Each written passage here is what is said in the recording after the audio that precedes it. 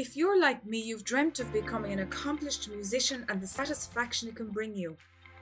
But there's hidden traps in the path to creating a musician's dream sound placed by ill-informed tutors and some online and real-world educators. We are forced to answer hard questions like how to grow as amateur musicians using time learning our craft intelligently, or how to achieve pristine musical sound quality without sacrificing wasted dollars.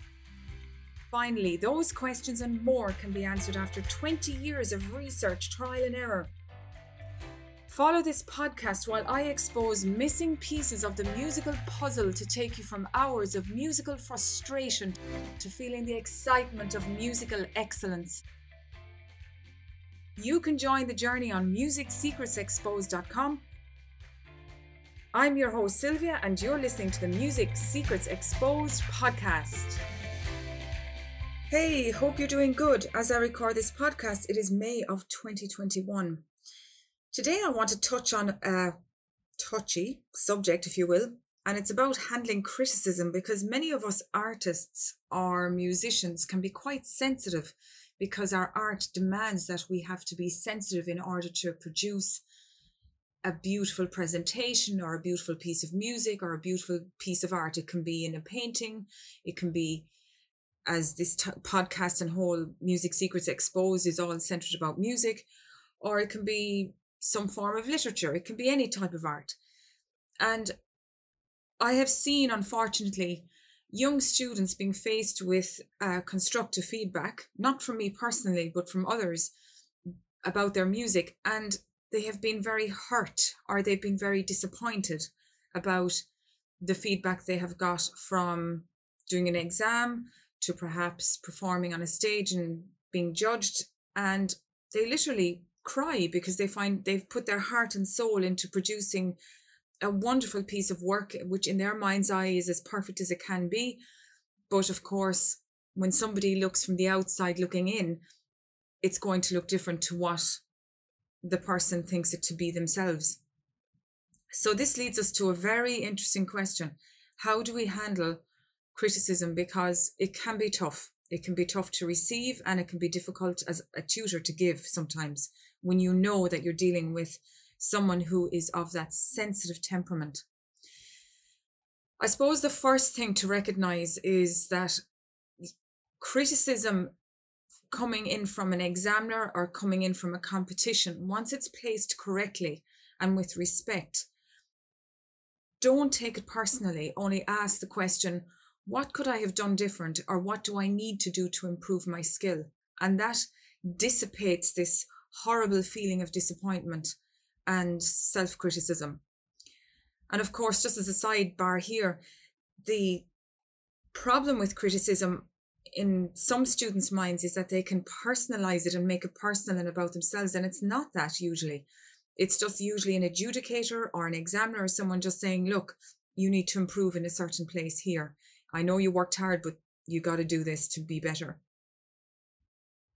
If you go over to my blog there and look for blog MSE074, which is linked in with this episode, I'm going to include a video which comes from a YouTube channel entitled Wisdom for Life.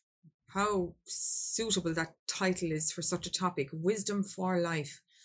And this video is a short video. It's only 5 minutes long, but it's just giving an overview of how you can deal with criticism, how not to take it personally, how to not complain about it or blame somebody else, and how not to let negative thoughts develop from such criticisms, and always to learn how to focus on the positive. And this is the key thing. When I'm going through exam reports with students after they receive their feedback, I always say, look at what you did great. You did wonderful things here. Yes, we know that this element needs improvement. It could be sight reading or oral test or something. But look at the pieces, how well you did them, or look at your scales, how good they are. And it's all about focusing on the positive, and that needs to be really imprinted on the artist's mind. So criticism, let me tell you, is one of those things that is hard for a tutor to give, because the tutor is in a very close relationship with the student if they're meeting them twice a week or once a week, every week over the academic year. For an examiner, it's a little bit easier, but examiners are trained to be very distanced from the student and therefore to give it in a professional manner. So it's not your responsibility as the student to take it personal. Don't allow that to happen.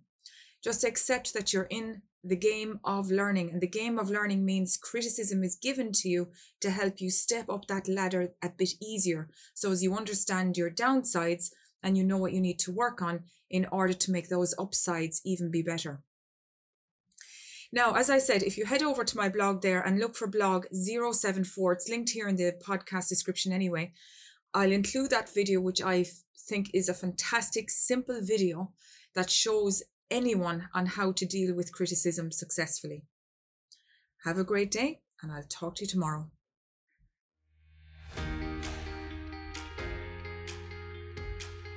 Many have come up to me and asked, Sylvia, let me ask you a question. I've started learning music, but I am stuck. I can't get the sound I dream of. I've spent time and a lot of cash. I'm so frustrated. Or a parent has often asked me, I have a child who is not getting the results that we expected. I've invested a lot of dollars in music tutors and musical equipment. I'm so unsure. What can I do? My answer? Sign up for a free webinar at musicsecretsexposed.com, where I'll walk you through what you can do to get you or your child on the best musical path right away.